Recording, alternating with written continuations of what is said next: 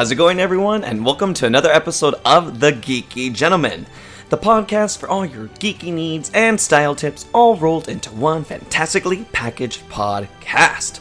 Now, we're continuing from our last podcast episode where we discussed one of the three newest Marvel characters to get their own TV show on the Disney Plus streaming service. Now, in the last episode, we broke down who is She-Hulk, and today we're talking about Moon Knight. In the gentleman's portion, I'm going to help you guys keep that summer glow going during this autumn season with my top 5 self-tanners. Alrighty then, enough said, let's jump right into the podcast. So who is Moon Knight? Moon Knight was created by writer Doug Moench and artist Don Perlin, and the character first appeared in Werewolf by Night number 32 back in August 1975. Moon Knight, or Mark Spector, started life as a heavyweight boxer before enlisting in the Marines. After his time with the Marines, he became a mercenary, but also did some work with the CIA. With his time in the Marines and as a mercenary, Spector became a very skilled combatant. Now things begin to go down a more slightly supernatural path when he begins work as a mercenary for Raoul Bushman in Egypt. While in Egypt, the group stumble upon an archaeological dig carried out by Dr. Peter Alroon and his daughter, Marlene Alroon. Now, the dig site held an ancient temple with artifacts, including a statue of the Egyptian moon god Khonshu. Now, remember that, because that's clearly important. Bushman was intent on looting the dig site, so he kills Dr. Alroon. In response to Alroon's murder, Spector challenges Bushman to personal combat, as one does, but is defeated and left to die in the sub-zero temperatures of the desert night. As luck would have it, though, some Egyptians stumble upon Spector and carry his body to a temple and lay him before the statue of the moon god Khonshu. It's here that Spector dies, but the moon god Khonshu appears to Spector in a vision and offers him a second chance at life if he becomes the god's avatar on Earth.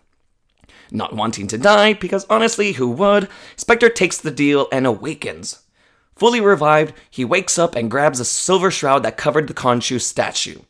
He wraps it around himself and challenges Bushman once again and emerges victorious.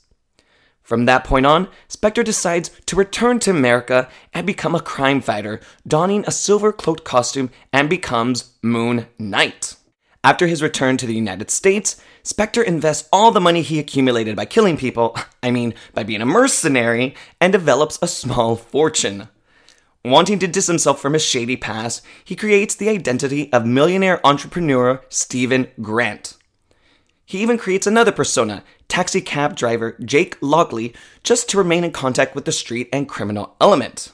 Now, what superpowers does Moon Knight have? First, Spector is an expert at hand-to-hand combat. He's mastered different forms of martial arts, including Kung Fu, Judo, Karate, Ninjutsu, and Muay Thai. Not only is he a skilled acrobat and gymnast, he excels in fighting with most weapons. Now, this is Spector before becoming empowered by the moon god Khonshu.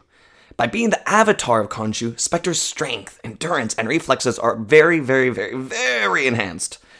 In the comic books, his superhuman levels were actually dependent on the phases of the moon, so the fuller the moon, the more powerful Spector actually is.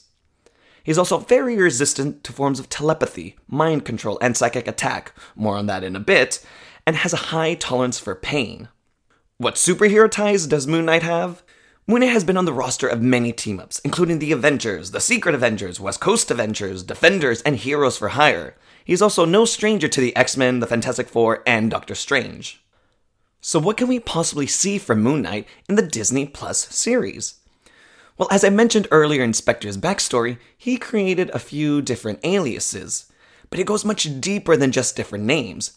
Spector suffers from dissociative identity disorder.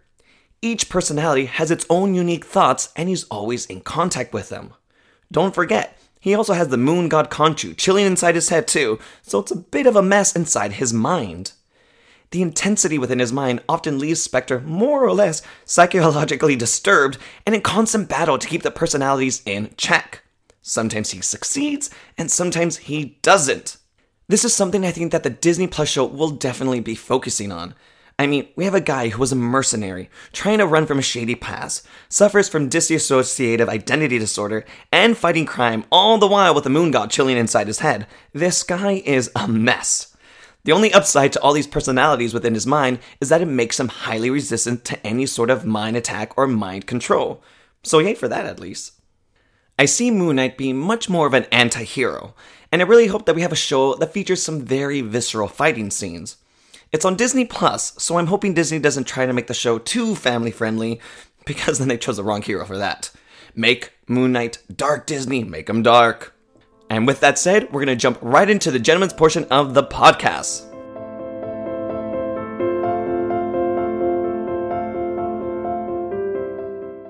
It's a sad, sad day when you realize that summer is leaving us for another year. Now that your sunbathing days are out the window, you can kiss that tan of yours goodbye. Or do you? Now, I'm not talking about going to your local tanning spot and getting spritzed all over and eventually hating your life because you look like a ridiculous shade of orange.